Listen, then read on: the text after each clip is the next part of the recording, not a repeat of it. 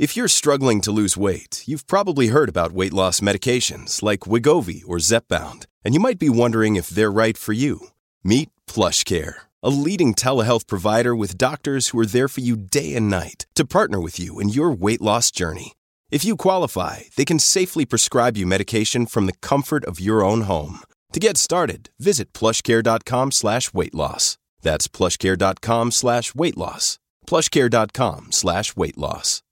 We start with the continuing rollout of the new federal dental program. Now, we're getting new details now from the Justin Trudeau government. This is a $13 billion program. Some people think it'll cost more than that. Means-tested program here. Who is covered under this plan? Who is eligible? We'll talk about all that. I got Dr. Heather Carr standing by, President, Canadian Dental Association. Let's have a listen to Justin Trudeau here. Here's the Prime Minister.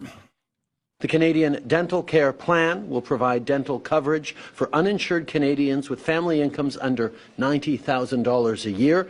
And if you or your family makes under $70,000 a year, costs will be fully covered. The plan will begin to roll out by the end of 2023, and once fully implemented, will help up to 9 million Canadians afford to see a dentist. All right, the plan starting to roll out now. Let's discuss it with my guest, Dr. Heather Carr, President of the Canadian Dental Association. And I'm very pleased to welcome her. Dr. Carr, thank you for coming on. We got her okay? I'm happy to be on. I was just about to say good afternoon. And I'm actually in Halifax, so it's good morning to you. Good morning to us here on the West Coast. I certainly appreciate your time here today. Yes. What do you think of this program here? What does the Canadian Dental Association think about this program? You support it? Well, the Canadian Dental Association has been advocating for care for these populations for, well, more years than I've probably been around. You know, we have populations like 35% to a third of Canadians, including persons with disabilities, seniors over 65, and low income who just don't have access to care. So anything that's going to get these individuals dental treatment is a positive. Okay, and I've just noticed that the rollout here, one of the first eligible cohorts, you have to be 87 years old. My goodness. I mean, that's well above the life expectancy average in Canada. So, what do you think of that? I mean, a lot of people by age 87, do you even have any teeth left? Well, you would be surprised. Actually, a colleague of mine said that 80 is the new 60. And truthfully, I've been a practicing dentist for 35 years. I have a significant number of patients who are in their 80s and even early 90s who still have most or all their teeth.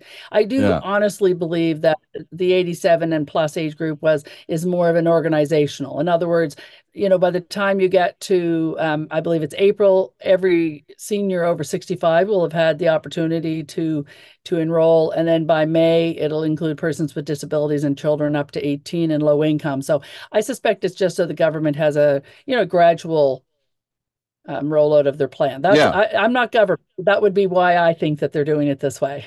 Yeah, they're phasing it in, and the other age cohorts will come on stream later. Speaking to Dr. Heather Carr, Canadian Dental Association, talking about the new federal dental plan. So we start with take a look at the eligibility now, and we also, what about are you allowed to keep your own dentist? Like, do you get to choose your own dentist, or would the government choose the dentist for you?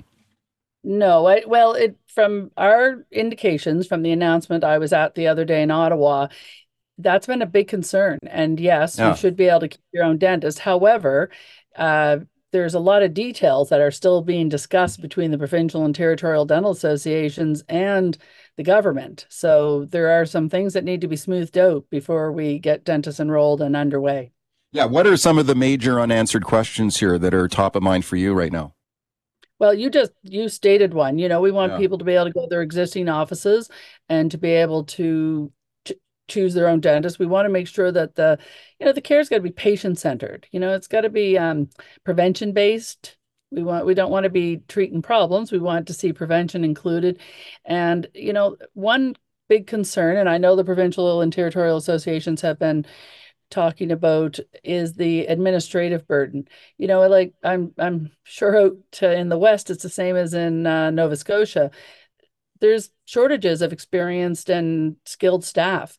And if we have a plan that comes in with a lot of red tape and it takes a lot of time and it's not simple to administer, that means the patients are going to have a hard time getting care. Well, let's say something simple, say you live a long distance away or you have a disability and it's hard for you to get there. Then if we can't treat you the day you're in and have to wait for approval, then that's not a great system. And you just want to make sure that the full cost of treatment is covered whenever possible. Yeah, another concern that I've heard about, for your thoughts, is that the eligibility requirements include that this is aimed at people who do not already have dental coverage through their employer. So a lot of people are covered for dental under their work benefits.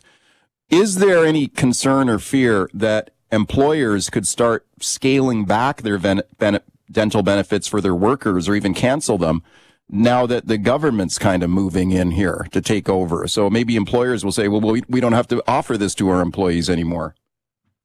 That has been a concern of the Canadian Dental Association and our provincial and territorial counterparts from day one.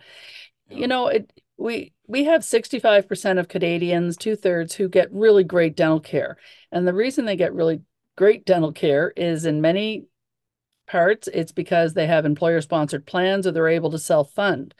So if this happens, that we'll start with employers. If the employers decide, you know, it's tough times, they may think, well, that's a line item I can drop. So you get a couple of concerns. Will the patient have as good a plan as they had under that, you know, employee plan? The other concern is if you go from, we have estimates that the government's trying to reach almost 9 million Canadians.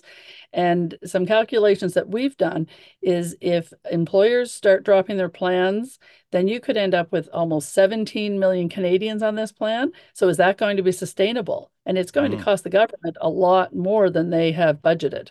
Well, yeah, I mean, that's one of the things I was wondering about, too, is $13 billion estimated price tag here. I don't know. I mean, that to me sounds like a bit of a lowball estimate. Could it be more than that, do you think?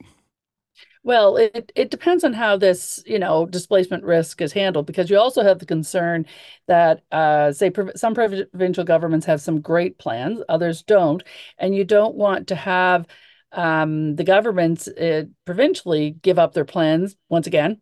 More money for the government to have to cover.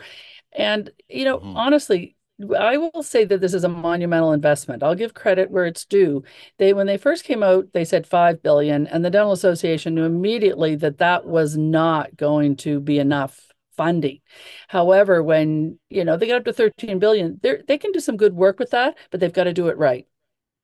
Speaking of Dr. Heather Carr, Canadian Dental Association, do you have any concerns that, given the political climate in the country right now, you've got Pierre Poilievre and the Conservatives here leading the polls, and I don't know, it looks like he could become the next prime minister. I've listened carefully to his comments on this program, and man, you try to pin him down on whether a Conservative government would keep this program going. It's like trying to pin Jello to the wall. He's ducking and dodging all over the place. Are you concerned that a future government could scrap this whole thing?